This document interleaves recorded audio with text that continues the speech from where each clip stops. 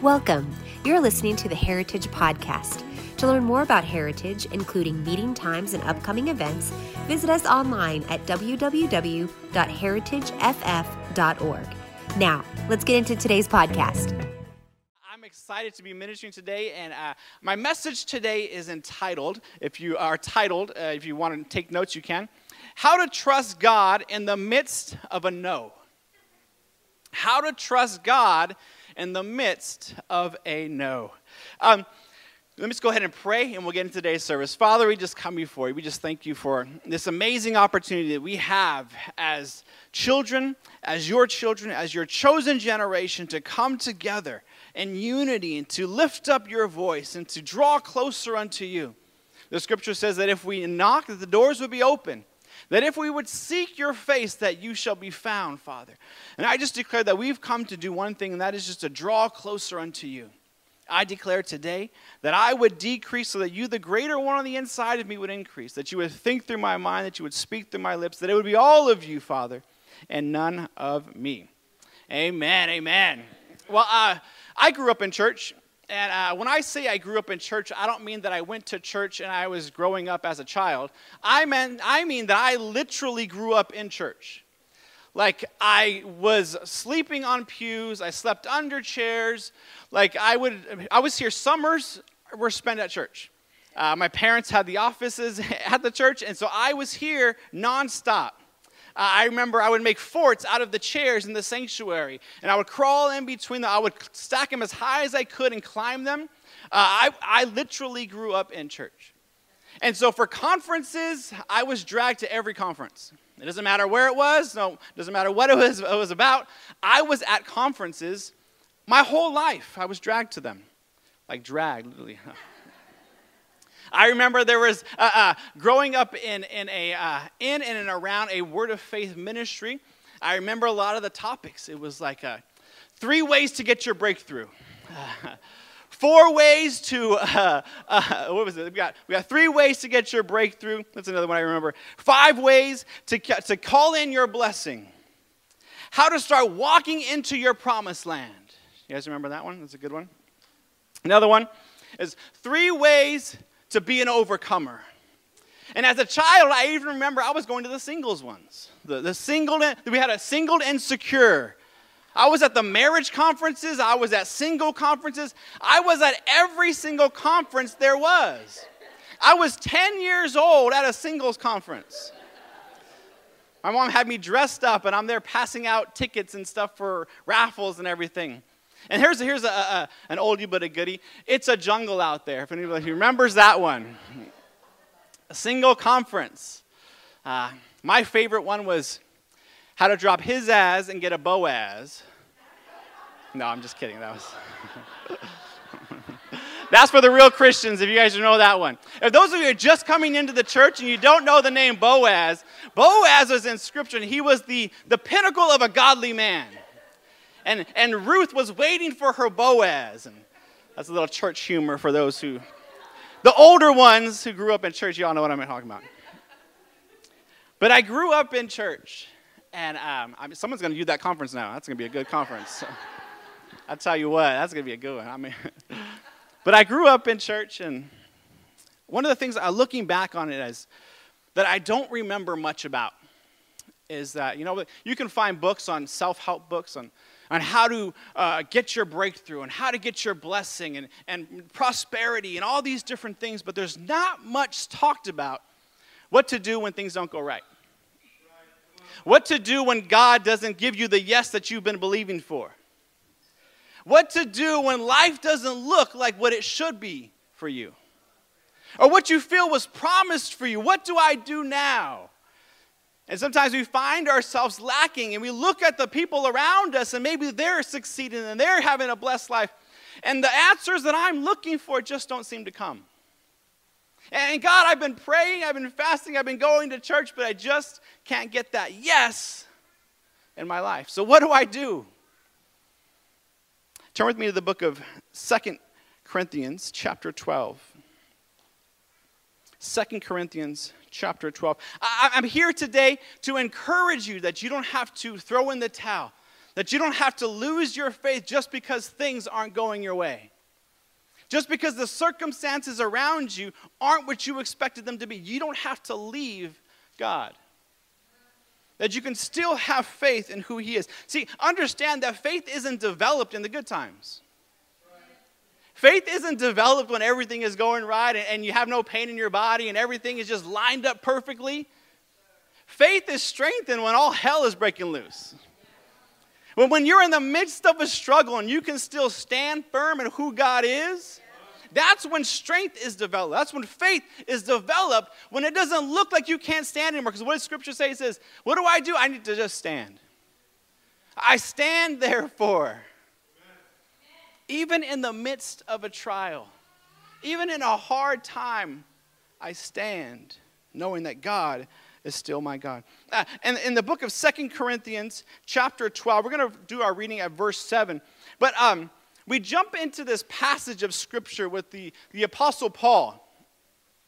And this glimpse that we have of Paul, it's very intimate that he begins to describe things that he's going through in his life. We get this rare image of Paul and his vulnerability. And at a time of need, he begins to describe a conversation that he's had with God. It's a glimpse that we get to see behind the pulpit, if you may. Because a lot of times we see the pastor and we see them teaching and talking about their triumphs and talking about their victories, but you don't know the wars that happen behind the pulpit. You don't know the hardships that happen behind the scenes. The things that they've gone through in life, and all we see are the victories. And we look up to the victories, but you don't know the scars or the wounds that are going on behind the pulpit. And so we get into Paul, and he says this in 2 Corinthians chapter 7.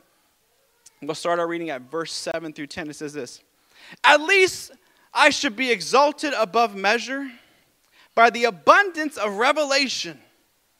A thorn in the flesh was given to me, a messenger of Satan to buffet me, lest I should be exalted above measure. Concerning this thing I pleaded with the Lord 3 times, that he might depart from me, that it may depart from me. And he said to me, my grace is sufficient for you. My strength is made perfect in your weakness. Therefore, most gladly, I would rather boast in my infirmities, that the power of Christ may rest upon me. Therefore, I take pleasure in my infirmities, in reproach, in needs, in persecutions, in distress, for Christ's sake. For when I am weak, then I am strong. This is so real. Because we look at Paul, we're like, man, he's this great apostle. He's just done great things for God. But here, he's laying it out. I've got some things in my life that I just can't get rid of. I got some things in my life that I've been going through that nobody else knows that I'm going through. And I take not pleasure, but it makes it easy for me now, because now I see someone who is amazing, this champion in the Bible. But he's so real, and he's saying, for 3 times I prayed God to take this from me. And I wonder if there's ever been anybody in here who's had to pray and you didn't get the answer you wanted. And it's been hard. And God, if I could just get rid of this one thing.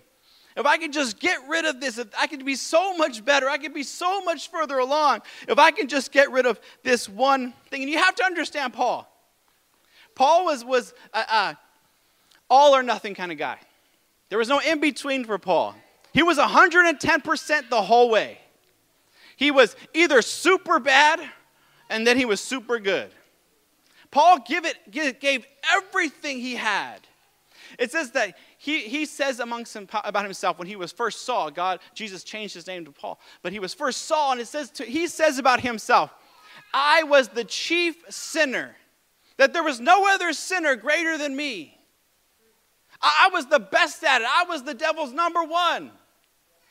I was the chief sinner. And then he would later go on to say, I know that I pray in tongues more than you all. That I can look at this church, I can look at the people I'm around, and I know for a fact that I have a better relationship with God than all of you. There was no in-between with him. He was either on his way to hell or he was right in heaven. There was no in-between. He said, I was the chief sinner. And now I know that I pray more than... See, understand that Paul, even though he had less of a relationship physically with Jesus, did more with what he had than the rest of the 12. He wasn't even around when Jesus was walking the streets doing miracles. He wasn't even on the scene. He came into contact with Jesus after the resurrection. After the resurrection, he had a personal account with Jesus where Jesus came up to him while he was driving. He was on a horse. He had the first buggy here.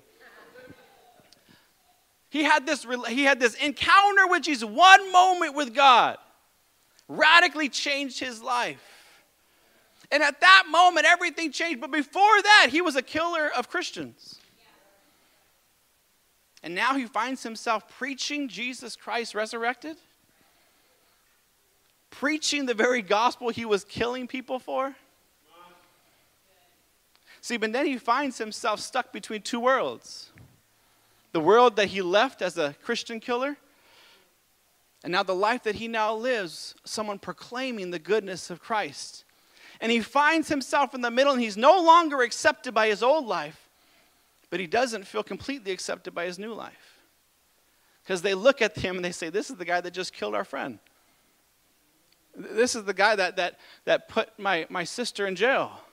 How can I receive from him? So he finds himself stuck right in the middle of this battle within himself. Is the person I used to be and the person I'm sure that there's people who have gone through that in life.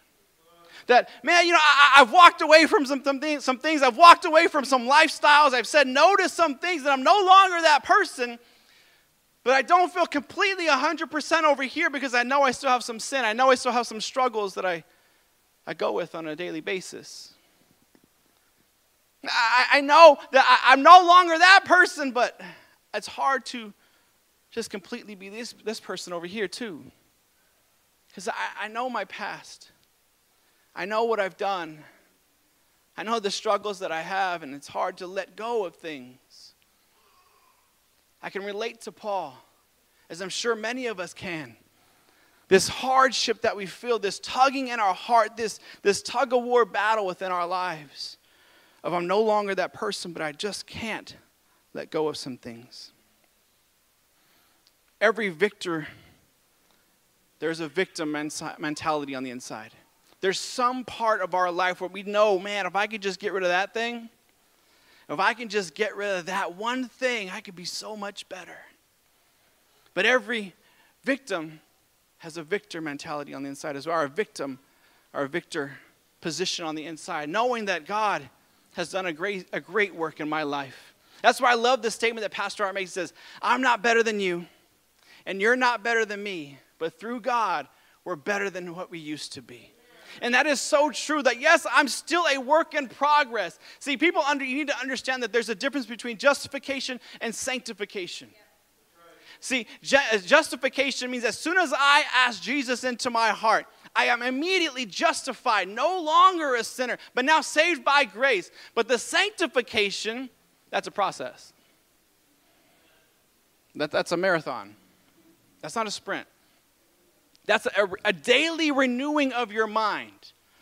I daily submit myself to God, it said. Daily, not just one and done. There's a process of strength. There's a process of growth that needs to happen. So Paul is saying, I'm on this road of sanctification. Yes, I'm doing all these things, but I still have this one thing that I just can't let go. Paul says this, lest I be exalted above measure. A messenger of Satan was sent to buffet me. You guys know what buffet me? I'm not talking about a buffet. Some of y'all got hungry. To buffet means to fight, to punch, to hit, to knock down. He said, this messenger of Satan has come to buffet me, literally has come to beat me down. Anybody ever felt beat down? You ever felt like, man, I'm being hit from every single angle. I mean, it seems like every single demon on earth has just flocked towards me and it just pounding me down. Like I just feel so unbalanced because I'm trying to live this life, but I'm being hit from every single angle. I'm just being buffeted. I'm being punched in the face. I'm being punched in the gut. I'm getting the wind knocked down me. It seems like things just keep coming. Waves and waves of things just keep coming. I'm trying to live right. I'm trying to do what's right. But I just can't get past these few things, and they just keep seem to knock me down. And I just can't get past this. This thorn in the flesh, it says. It says this messenger of Satan, a thorn in the flesh was sent to him. Now, I've been doing a lot of research and Googling and reading a bunch of different documents about this thorn in the flesh. And there's been wide debate about what this thorn was. And in my studies of this, I wanted to present some clarity on what this thorn was. Or what it could be. You guys want that? I can't. Because I don't know. There's no clear answer to what it is. There's been wide speculation as to what it could be. It could be a sickness. Some say it was epilepsy. Some say that it was his eyesight and never fully healed. Because there's other scriptures where it says if they could pluck out their eyes and give them to me, they would. They love me so much. Indicating that he had issue maybe with his eyes. Some say it was a sexual issue, that there was some kind of thing going on. There's so many speculations about what it could be. Nobody knows, but I am glad that it doesn't say. I'm glad that it doesn't say. And I love when God does these kinds of things because then I can insert my issues. I can insert my sin. And I can say, if Paul is going through this, if Paul, the guy that wrote most of the New Testament, had some issues still that he just can't get past, then I can get through some stuff. That I don't have to be perfect. That God's not looking for perfection. Because I had this thorn in the flesh, just like Paul did. And we can insert ourselves into the story.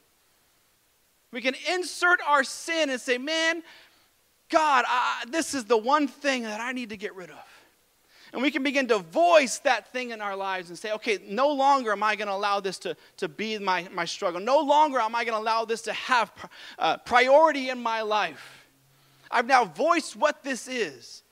Paul, we can insert ourselves. Now, we don't know what the thorn was, but we know that it was something that just tormented Paul. It was something, it was a physical pain that privately hurt him, or it was a public humiliation. No matter what it was something that hurt. You ever felt overwhelmed? Like, really think about it today. Really think right now. What is overwhelming you? What is just messing you up at night? What is the thing that when you lay your head down, it constantly just jabs at your mind, and it's so hard to sleep because this thing is just overwhelming you.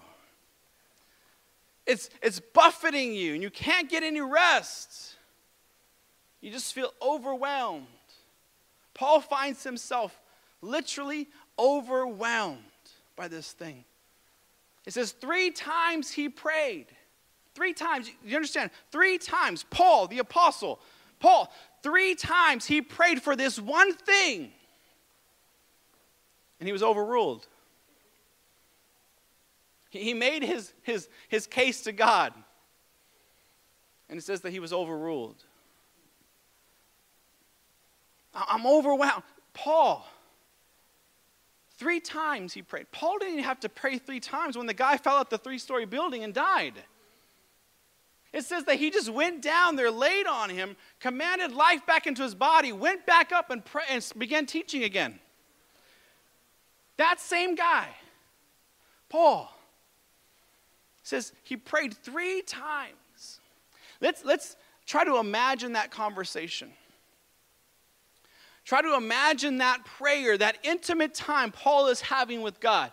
God, you know I've done miracles. I've raised the dead. I've cleansed leopard. I preached captive. I've preached your word, your uncompromising word. Faith in you. I preached it all, God.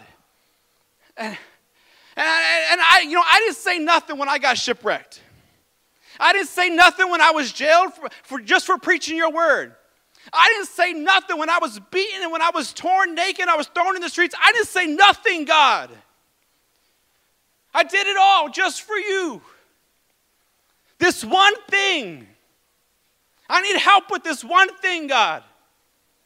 I just can't get over it. It's not in my own mind. I've tried, believe me, God, I have tried to just let go of this one thing.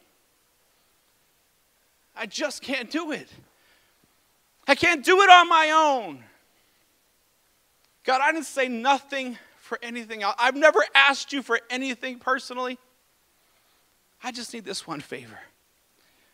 There's just this one thing that I can't let go of. There's just this one thing that I just can't get rid of. It haunts me. It's wounded me. It's overwhelmed me. I just can't let go. I just can't get it out of here. I just can't get rid of it. It's this one thing. And God says, my grace is sufficient for you. My grace is sufficient for you. This kind of reminds me of somebody else in Scripture. There was a man who prayed 3 times, if there's any way that this cup can pass from me. If there's any way, Jesus Christ in the Garden of Gethsemane, it says that he prayed 3 times and the disciples kept falling asleep. But it says he came to them and said, get up and pray with me. You don't understand what I'm about to go through. You don't understand the hardships that I'm about to face. I'm about to go to the cross. I need your help. And Jesus, in a time of humility, cries out to God, God, if there's any other way, let this cup pass.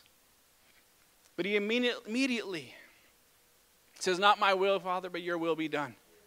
And he accepts the call, and then he goes on to say, for the joy that was set before me, he endured the cross. See, how does Paul go from overwhelmed to overruled to overjoyed? Did you see that transition? From overwhelmed, overruled, God, no, my grace is sufficient for you, to then overjoyed.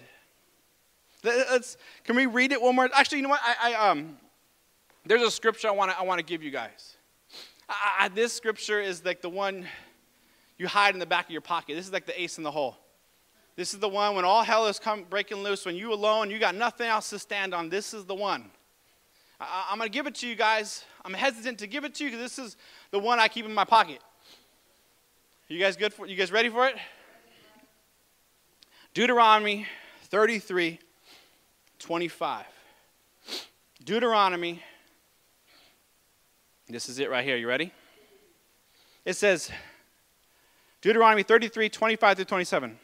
Your sandals shall be iron and bronze.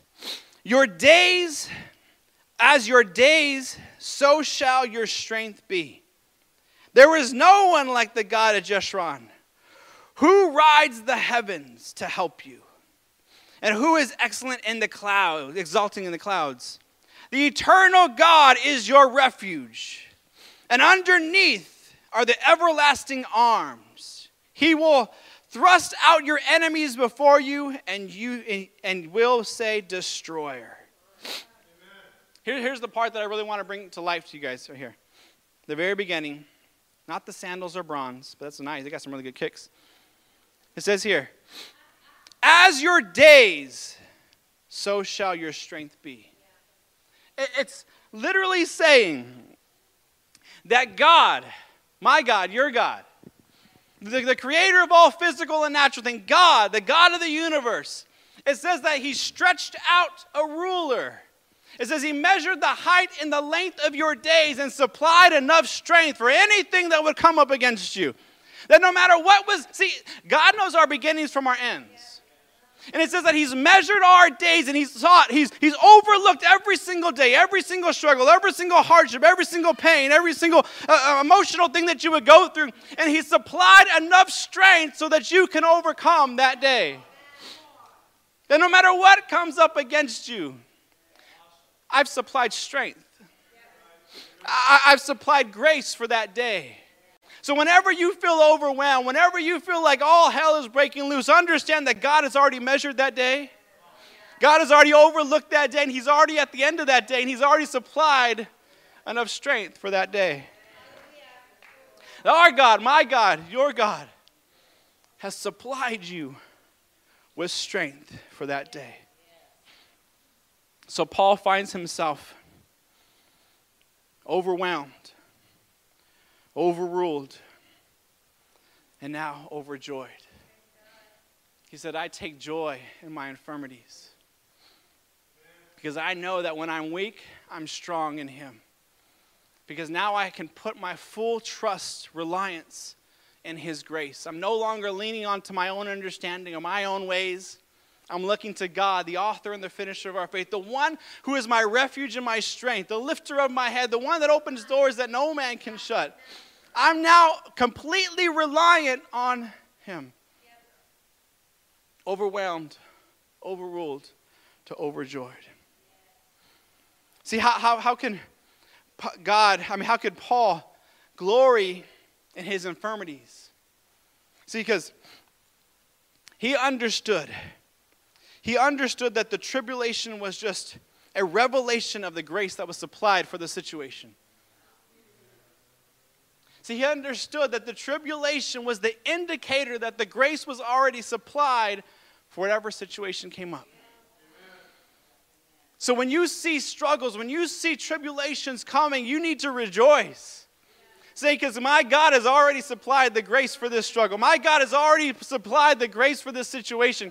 This worry that's trying to bombard my mind, I've already got strength for this day. I've already got grace to overcome it. I can rejoice in the times of struggles. I can rejoice in the times of hardship. Why? Because strength has already been supplied. Strength has already been supplied to my bones. Strength has been supplied to my family. Grace for today, grace for tomorrow. Why? Because I can overcome whatever obstacle comes, because it's not my will, but your will be done, Father.